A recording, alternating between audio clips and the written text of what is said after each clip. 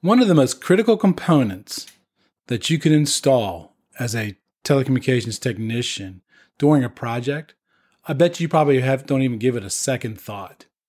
But if you don't do it correctly, you can have equipment falling off the wall, you could have cables falling off the wall, somebody could get injured, and you could even cause it to be more dangerous during a fire. So today's show, we're going to give you 10 tips on purchasing and installing plywood for your telecom rooms. Don't hang up that phone. We've found what you're looking for. Welcome to the Let's Talk Cabling Podcast with Chuck Bowser, RCDD. Well, seeing how we're pulling Category 6A, the most powerful twisted pair in the world, you got to ask yourself this one question. Did I pull 295 or 300 feet? Well, do you feel lucky? Do you, punk? In this podcast, you'll learn the differences between a 66 and 110 punch tool, the proper way to install a support cable, along with testing and certifying the cable. What exactly does RCDD stand for? Registered Communications Distribution Designer. Just the expert you need to ensure your cable plant performs exactly as designed. The elite professional, knowledgeable, and experienced in leading-edge ICT design principles. So join us as we talk about the ever-changing world of telecommunications. From ISP to OSP, from copper to fiber, design to installation. Now, send the new guy to the truck for a bucket of dial tone and the cable stretchers, while you listen to an informative program on telecommunications. Welcome to the show where we tackle the tough questions that are submitted to us by installers, technicians, project managers, estimators, business owners, IT installers. We connect at the human level so we can connect the world. If you're watching this on YouTube, would you mind hitting the subscribe button and the bell button to be notified when new content is being produced? If you're watching this show or listening to this show on podcasts, Apple, Google Play, Amazon, all those podcast platforms that we're available on, would you mind leaving us a 5-star rating? If you can't leave us a 5-star rating, shoot me an email. Let me know what I'm doing that I can do better to get that 5-star rating. Those couple of steps help us beat the algorithm so we can get listed in the content when people look for this kind of stuff. And we can help train more people. We can help this learning platform reach more people and benefit more people. Did you also know that on Thursday nights, we do an after-hours live multi-stream? Yeah, it's published on both LinkedIn Live and YouTube. Every Thursday night, 6 p.m. Eastern Standard Time. And the format that we've been doing for the last few weeks is Ask Chuck Bowser RCDD, where you submit your questions in advance and then I answer them. We also answer questions live on the stream as well. But I always give preference to the questions that are submitted ahead of time because I get to make cool graphics for them. And I love making graphics. And it helps convey the concept a little bit better as well. But if for some reason you can't attend the after hours on Thursday nights at 6 p.m. Eastern Standard Time, they are recorded and they're placed on YouTube so you can watch them at your leisure. Or if you come across someone whom you think you know will be a benefit to that message, then just send them to the webpage, www.letstalkcabling.com. You have access to all the after hours series, all the articles, and all of the podcasts. There's also ways where you can submit questions. There's also ways you can support the channel as well, either via Patreon, PayPal, Amazon, purchasing tools, stuff off Amazon, and also corporate membership as well, because it does cost money to run this platform. Now, as the intro said, many times we put up plywood without even giving as much of a second thought. But if it's done wrong, if it's installed incorrectly, at minimum, you could have your boss yelling at you because you didn't do it right. You can have the authority having jurisdiction. Some people call them the electrical inspector getting mad at you. Or, worst case scenario, you might have some equipment falling off the wall, in which case the customers might be suing you to get that damaged equipment fixed. Or if that equipment fell on somebody while they were in the telecom room and they got injured, you might have to be dealing with that as well. So we're going to go through 10 ways or 10 things you need to consider and do when you put in plywood in that telecom room or the equipment room. The first one is verify the maximum load of the wall. Now, that's going to be easy on a new construction site because all you got to do is go to the general contractor, the GC, the superintendent, and ask them what is the load rating of the wall, and they should be able to tell you that. If they don't, they should be able to find that information pretty quickly, maybe even connect to the architect, and the architect will be able to tell you. If it's in an existing office, well, you're going to have to do some research, right? You're going to have to find out what the maximum load capacity of that wall is, and you're just going to have to get on the old Google machine and look it up and research it. Now, make sure that you want to know how much weight is going to be put on that wall. You want to calculate the plywood, the cable, the equipment, because again, if you overload it, that's a recipe for a huge catastrophe. And because of liability, if you're doing that method, make sure that you document the process that you went through to be able to tell whether that plywood or that wall had the load capacity to hold all the equipment on there that was supposed to. You might have to calculate the weight of the phone system, the voicemail system, the access control system, the AV system, the cable, the blocks, a rack with plywood and all that fun stuff. Number 2, you make sure that you size the plywood correctly. Now, plywood generally is sold in 4 by 8 feet, right? It's 1.2 meters by 2.4 meters for my cable pulling brothers over there in Europe. Now, you can go to your local big box store, and that's the size that they come in. But if you need a customized size, most of the big box stores will cut it for you. And that's going to help you because if you don't have a full-size truck, then you can get them cut to fit whatever size vehicle it is you're driving. But if you do them in full size, you're going to be able to cover more wallboard faster. But again, getting it cut is going to help you get it to a job site because not everybody has a pickup truck with a full-size bed. So plywood also comes in varied thicknesses. You'll see that when you get to the big box store. They've got 8 or 9 different thicknesses that you can buy them for. The best one for the telecom or the equipment room is going to be a 3/4 inch thick piece of plywood. That's 19 millimeters. Anything thinner than that just will not have enough meat to it for you to attach stuff to and will not be able to support all the weight of the cable and the equipment that you're going to be putting on that. Anything thicker than 3/4 of an inch is going to be very cost prohibitive. Now, yes, you can use something thicker than a 3/4 inch, but just keep in mind that's going to cost you extra material on the job site. Plywood also comes in different grades, A through D grade, right? Each one of those grades describes how many defects are actually allowed to be on that piece of plywood. Let's start off with talking about some of these grades. And I'm going to start off with the D grade, the one that's the worst one.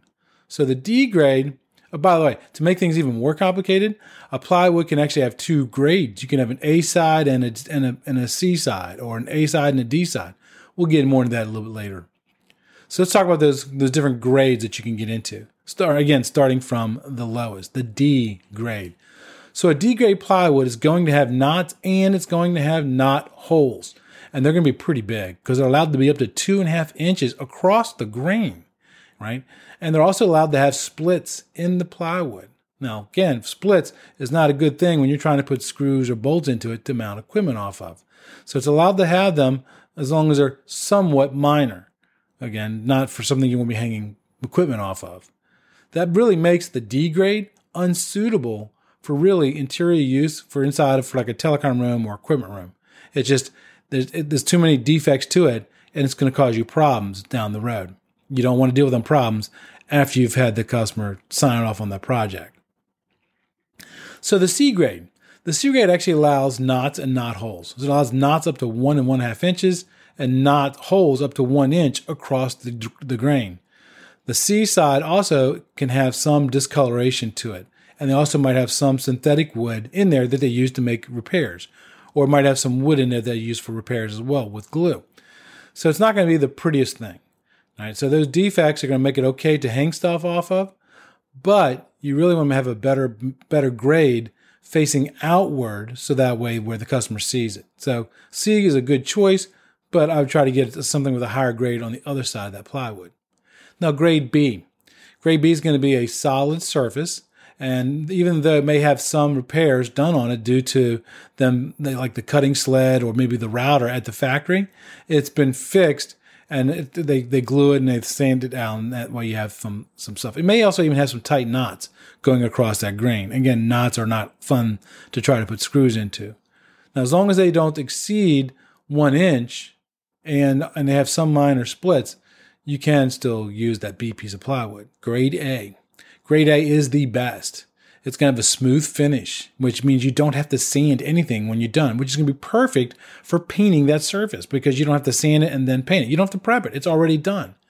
It's also, like I said, not going to require any sanding. That's one less thing you do on a job site. So an A-grade plywood will have no more than 18 neatly repaired blemishes on it. So you will not see any knots or knot holes. There might be some there, but they were repaired, and that way it's a nice smooth piece of plywood. Now, which should you use for your telecom room? Like I said, the best choice is going to be a combination. So you might want to get a A/C grade. Matter of fact, I think that's what they actually call for, 3/4 inch AC grade plywood. And when you mount that, you want to make sure that the C side of the plywood, the one with the knots and the knot holes, is facing towards the wall. The A side, the side that's been sanded and it's perfect, you want that facing outward. That's what you want to hang your equipment off of, your cabling off of. Also, make sure that you choose a piece of plywood that has no voids in it whatsoever. So what that means is when you're selecting the plywood, also look at the edges of the plywood because they're just laminates. They're just pieces of wood glued together, right? You want to make sure that they're not starting to delaminate because that reduces the amount of weight that it can actually handle. So you look around all 4 sides, the thin side, that 3/4 inch side, going all the way around that plywood. Another thing that you want to avoid is you want to make sure that you stay away from marine grade plywood. Now, I say that because I actually had a technician once try to put in marine grade plywood. Number one, it's extremely expensive plywood. Number two, it might have some chemicals inside it that make it resistive to water, which could cause you problems inside of a customer's building if there's people that might have allergy issues. Or you might have an authority having jurisdiction not allow you to use marine grade plywood in that kind of environment. So it's just best to stay away from that. Number 4, make sure that you might have to buy either fire rated plywood, fire rated paint, or fire rated plywood with fire rated paint. Just kind of depends on your authority having jurisdiction. They'll tell you that ahead of time, especially if you ask them. Now, if you buy fire retardant plywood, there are some things that are pretty critical to the installation. Number 1, when you mount that to the wall, make sure that stamp that says it's a fire retardant plywood is facing outward. Okay, make sure it's facing outward.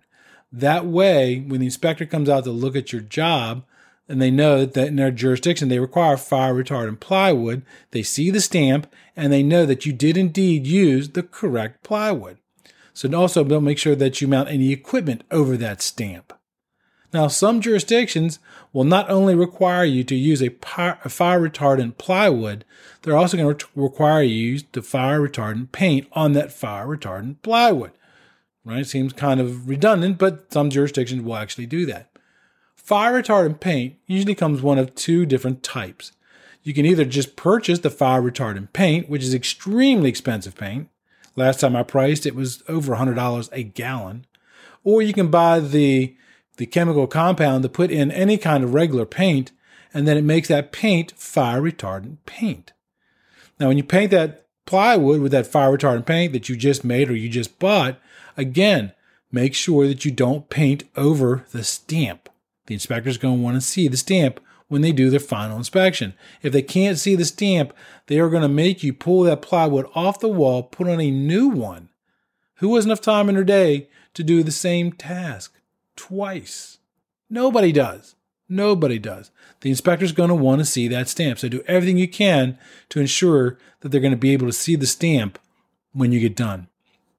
Number 5, the mounting height of the plywood. Now, let's say, for example, that you have a 4x8 piece of plywood that I talked about earlier, and it's going to be used as a backboard to mount cable and ladder rack and equipment off of. You want to make sure when you mount that plywood that you mount the bottom of the plywood to 8 inches above finished floor. 8 inches above finished floor at minimum. What that's going to do for my European buddies, that's 200 millimeters. What that's going to do is if you're using a 4x8 piece of plywood, that means that the top of the plywood will be about 8.5 feet. Now, let's be honest. In some rooms, some telecom rooms, the ceilings might not be that tallest part. So in that scenario, you want to make sure that you mount the plywood all the way up against the edge of the ceiling grid. And then that way the bottom edge of the plywood is somewhere between 4 and 6 inches. When you're mounting the plywood to the wall, you want to make sure that the longest edge, the 8-foot edge, is vertical. Okay, not horizontal. You want to do it vertically. Number 6, you may have to cut out holes to accommodate for electrical outlets. Now, this can be done one of two ways. One of the ways is you actually measure where that hole is going to be on your wall, double check your measurements before you cut the plywood, cut that hole in the plywood. You can do like with a drill and a jigsaw, mount that plywood to the wall, and then you're going to need longer screws for the electrical receptacle to bring that receptacle out of the box so it's flush with the plywood. That way, when you put the faceplate on, it's flush. That's probably the best and the neatest way to do this. I've also seen technicians just cut a hole in the plywood that's larger than the faceplate, and then that way, when they put it up against the wall, you can easily plug things in and out. And if an electrician needs to get to that receptacle to work on it, the hole's big enough where you can get the faceplate off and get inside of it. So if you're not an electrician, you may want to opt for the second method. Right? Or you might be working in an area of the country where the union makes it necessary that you have to use an electrician to do that. Again, I wouldn't do electrical work unless you are a journeyman electrician. Okay, if you haven't been trained on how to do that work safely, stay away from doing that work because you could cause some pretty bad things to happen. Number 7, some of the closets that you're going to be mounting plywood in, they may require you to put plywood on 1, maybe 2, maybe 3, or maybe even all of the walls of the telecom or equipment room. If you're installing the plywood on more than one wall, the first plywood that you're going to hang, you want to butt it into the corner of the wall of the room because that wall is supposed to be plumb. That way, if you put that plywood into that corner, your plywood should also be plumb. And then when you mount your next piece of plywood next to that, you want to butt it up against that piece of plywood to make sure that there is no separation between those two pieces of plywood. Now, when you mount the other plywood on the adjacent wall, same thing. You butt it all the way up into the corner. Again, ensuring that there are no gaps, right? Because when you have gaps, then you have problems because it always seems that's right where you got to put a screw in to hang a piece of equipment. You don't want any gaps whatsoever. Number 8, when you're mounting the plywood to the wall, you have a couple options for how to mount that plywood to the wall. The simplest method is going to be to use galvanized screws. Now, if you're using galvanized screws, and you have to use galvanized because they don't rust.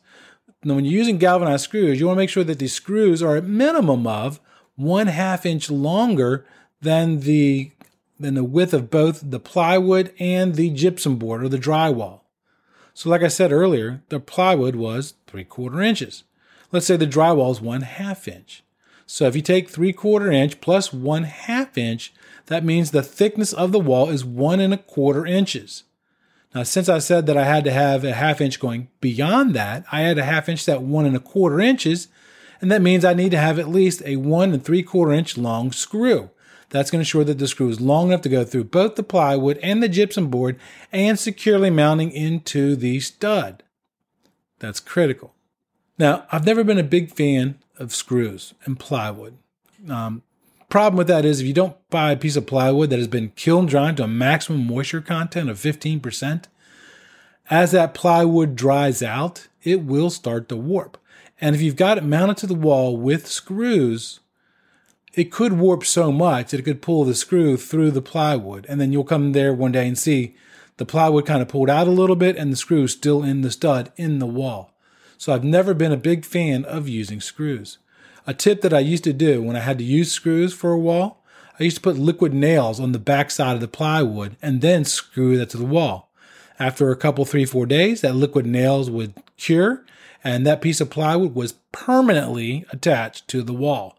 The wall would literally fall off the studs before the plywood would come off the gypsum board. It was not going anywhere. It's like an extra level of safety to ensure that whatever equipment's getting hung on that wall won't fall off. And that's, again, you don't want that kind of stuff happening. If you can't guarantee that the thing is, you can't guarantee that your screws will hit studs. So a more secure way of mounting a piece of plywood to a drywall is toggle bolts with fender washers.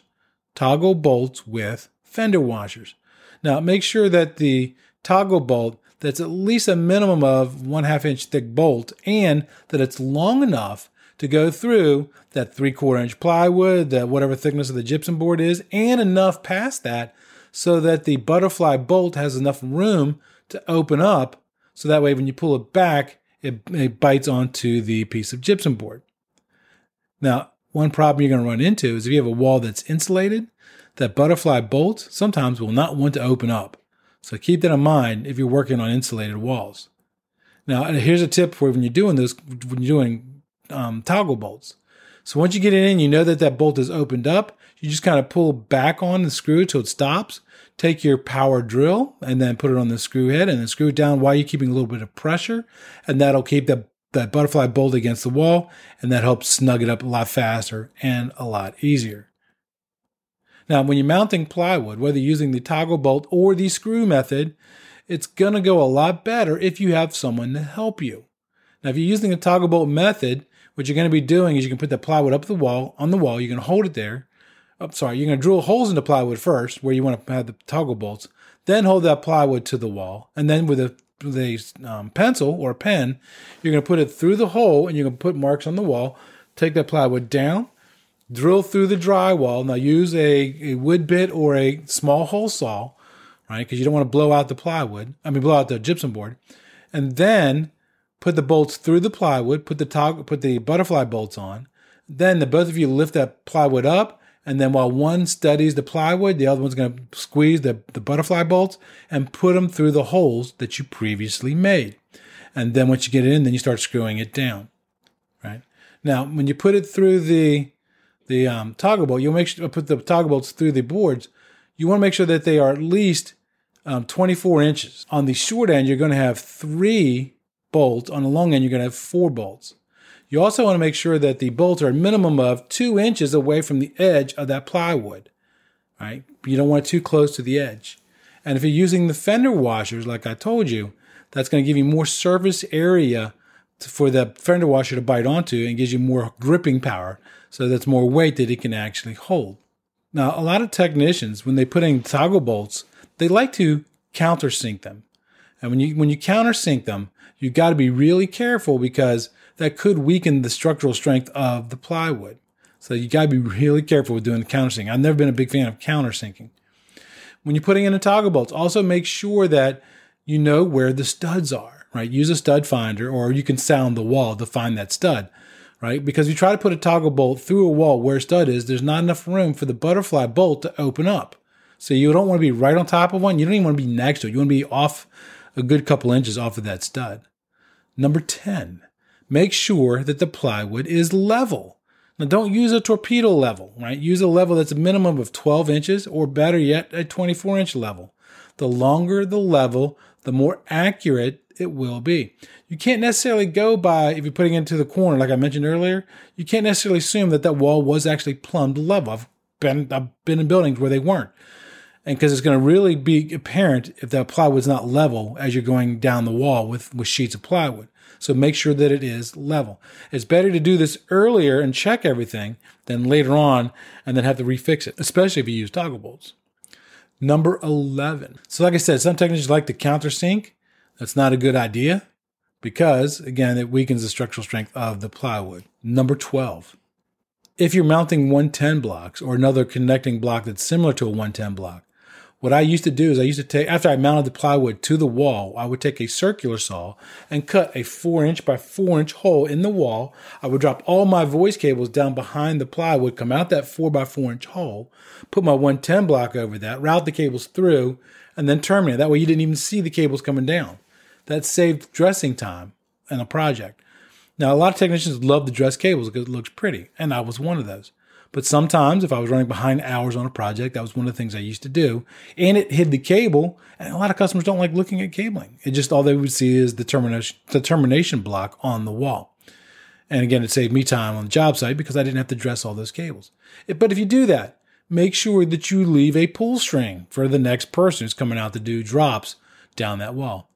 Also, make sure you understand if that's a fire-rated wall or not. If it's a fire-rated wall, don't go cutting a 4x4 inch hole into it because you're going to derate that wall or make it no longer a fire-rated wall. So I make sure you understand. A lot of times you can go up into the ceiling and they'll have it painted on the wall what our rating that particular wall might be. Tip number 13. And this kind of goes back to step number 3 where I talked about the different grades of the plywood. So when you actually at the big box store and you're trying to buy that piece of plywood and you look at that big stack of plywood, don't buy the piece right off the top. Usually the piece on the top is usually the worst one because you really want to make sure that you go through the pile with a reasonable amount of time to find the best piece of plywood. Because if you do that up front, you're going to save yourself a ton of time on the backside. Because if you just grab that top one, you get it back to the job site and you realize it's warped or there's defects that you got to fix, that's going to cause you a bunch of time on the backside. It is perfectly acceptable to sort through a pile to buy the best piece of wood. All of the stores let you do that. So spend just a little bit of time up front to get the best piece of plywood.